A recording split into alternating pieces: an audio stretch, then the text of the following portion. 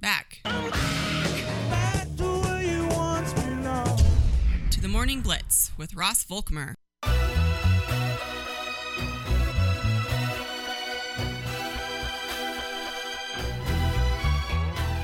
Continuing on a Wednesday show. Glad that you're with us. If you missed any of the early part of the program, make sure that you check out the podcast, available anywhere you get your podcasts. And with the new logo as well. I hope Christian noticed that, to have the new logo. By the way, Christian, I want to say real quickly that I have been getting slammed for not lowering Lord of the Rings, and you are in the clear. So I am the one in the fault here. So well, that makes me feel a little better, doesn't it? Apparently, it's someone. The greatest work of literature I have ever read, short of the Bible. Lord of the Rings. Let's bring in Jesse Newell to the conversation. Jesse, good morning. Are you a big Lord of the Rings fan? I am not. Yes! But I'm not a very big you! book fan to begin with, so I'm probably the wrong guy to ask. I see Jesse and I are kindred souls, and that's why we get along just fine on this program for about 10 minutes, every couple of weeks. But, Jesse, great to have you on the show, my friend. How's life treating you out there in eastern Kansas? It's going all right. Yeah, cannot complain about 1 month's worth of trips going to Germany and Vegas, so sign me up for that anytime you want. How was the schnitzel over there in Germany? It was all right. I actually did go downtown Frankfurt and to a little cafe there and got some schnitzel, I figure you got to do that when you're over there, so pretty good, and obviously, a good trip for the Chiefs to be able to get that win, especially with how the AFC race now is shaping up and what they got left, but really cool to go experience things like that. And it was kind of surreal, too, to walk down Frankfurt, downtown in Germany and see so many NFL fans, so many Chiefs fans, so many Chiefs jerseys. We even went to a Burger King that was all decked out in all Chiefs stuff. So it was pretty cool to be over there and see kind of the influence the NFL has. No, very, very cool for sure. And, of course, like you said, it was a great win for the Chiefs. When you look back at the last 4 games, lost the Broncos, beat the Raiders, lost the Broncos, beat the Dolphins, lost the Eagles, beat the Raiders. What have you thought of these last 4 games when you look at the Chiefs as they try to continue their season here in the next few weeks? Yeah, I mean, what we see is kind of starting to take shape, right?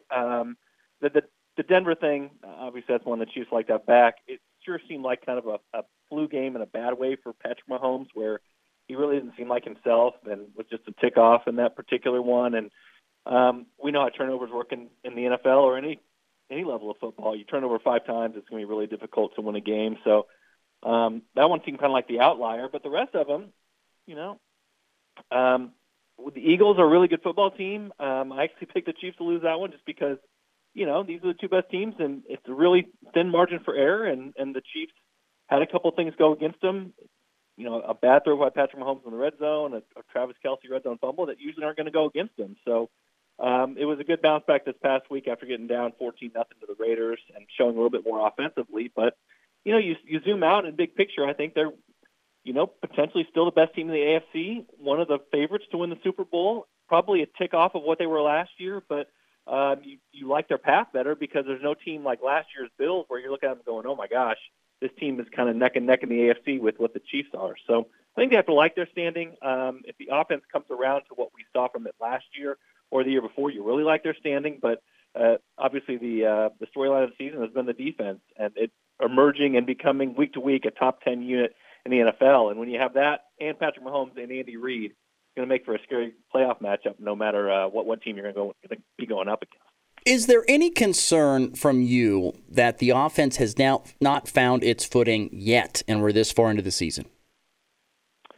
Yeah, I mean, obviously, but again, it's sort of looking at all the reels that are happening for the Chiefs right now. Like, the reel is that this offense now is, probably between 5 and 8 in the NFL, and not 1 like we expect.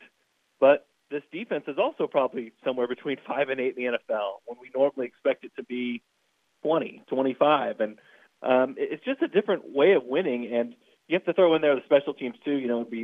Got to talk about Harrison Butker, who hasn't missed a kick all season. And Tommy Townsend had a bad week a couple weeks ago against the Eagles, but he's been, rock solid, was an all-pro a season ago.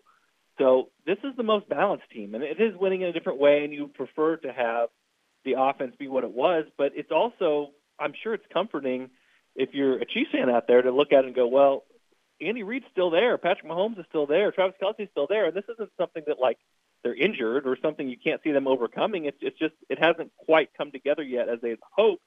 And there were some positive signs against the Raiders last week. I know what the Chiefs will say. They'll say a lot of this is self-inflicted. And the weeks that they've struggled, they've had penalties that have moved them back. And, they've kind of had to live with football now where they march down the field. They don't get many big plays anymore. Part of that has been missing on deep passes, and part of it is just defenses kind of throw coverage back deep on them and force them to go down the field. So we saw against the Raiders, the Chiefs get so many 70-yard-plus touchdown drives. So got back to kind of what they were a year ago.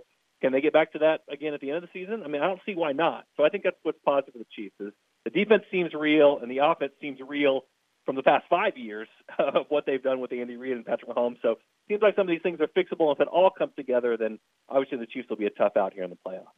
Is there any concern still about, the drops? Because that's been a big, huge storyline this year for the Chiefs wide receivers. And will these guys get it figured out? And will they be able to make the big plays in the big moments of the upcoming games this year?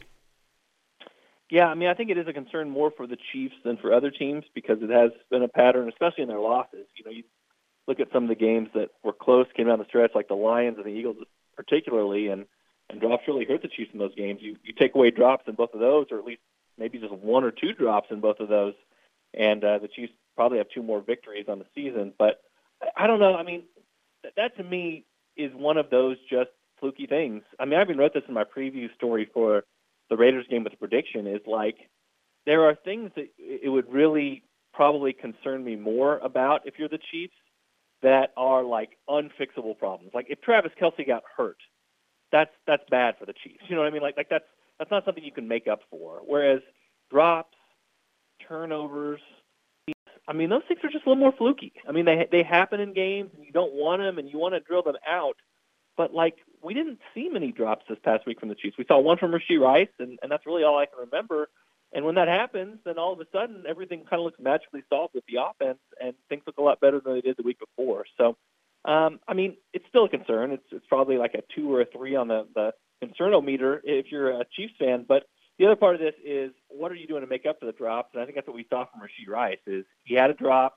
It stalled the drive for the Chiefs, but what happened after that? Well, still had 8 catches for 107 yards and a touchdown, career highs in both receptions and receiving yards. And that's kind of what the MO is on if you're looking at big picture in the studies of receivers, which is a lot of the best receivers in the game drop the ball. It's just what do you do when you do catch the ball? And, Justin Jefferson's of the world, they drop the ball too. It's just they are so productive when they get it that they kind of make up for it. And so Rashee Rice can do that and continue to make up for whatever lapses he has, at times every other game or so, then the Chiefs will be just fine with his production, and they can obviously move forward with an offense that is potentially going to be better than it has been the past few weeks. Jesse Newell, our guest from the Kansas City Star. Isn't it amazing to see this team and what they have done, considering that they were just even a year or so ago this great high-powered offensive attack that tried to outscore teams, and now they're a team that is playing phenomenal defense, one of the best defenses in the NFL, and really do have a pretty decent running game with Isaiah Pacheco, this crazy battering ram that just runs over anything and everything in his path. I just find it funny how they've kind of changed a little bit, it seems like, this year.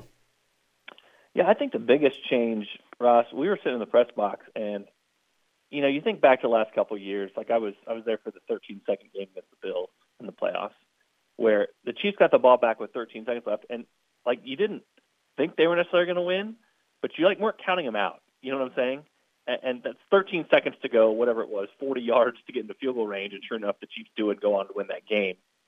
When the Chiefs got the ball back down against the Eagles and kind of looked around the press box, and it's sort of like, and they're not going to drive this. They're not going to make this play. They're not going to do this. You know what I mean?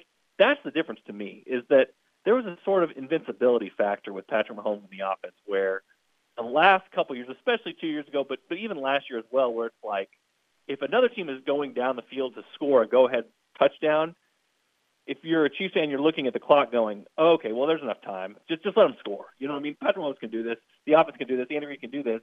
Whereas against the Eagles, it was like, ooh, the defense better stop them here. I'm not sure the offense has it in them this year. So that is different, and that does feel different and gives you a different sense, and is a little bit jarring in the Patrick Mahomes era because there just has been this sort of feeling that he will always get it done in the end. The Chiefs' offense will always get it done in the end. But, there are other ways to win football games. And like I said, this is definitely the most balanced team that Patrick Mahomes has had during his tenure with the Chiefs. And we saw last week as well. I mean, the defense gave up 14 points in 2 of the first 3 possessions. And then from there, I think the Raiders had like 70 yards of offense the rest of the way.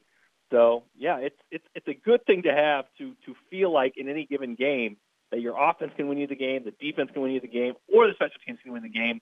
But it is a different feeling from the thought that if you are close, Patrick Mahomes and the offense is going to save you. Not quite there yet with this year's offense, but like I said, if they take steps over the next few weeks and add that to the defensive play they're getting, all of a sudden you're looking at a really dangerous team coming together potentially for the right time this season. Jesse Newell, our guest. One more for you here. 6 games left in the schedule, and if you would have looked at this schedule at the beginning of the season, down these last 6 games, you would have seen, geez, there's some really tough games coming up. Bills, Bengals, Chargers. But I'm telling you, Bengals are beat up. Bills have not been the same. The Chargers just cannot find a way to win a game despite all that talent. And everybody else is kind of middle of the pack or lower. I mean, you have to like the schedule that lays ahead for KC. Yeah, especially when you're comparing it to like the Ravens and other teams at the top that they're trying to compete against for that AFC 1 seed. And that's kind of what I'm referencing here, which is it's kind of a weird point of view to have, but like the Chiefs were better as a team last year, but they had better competition in the AFC.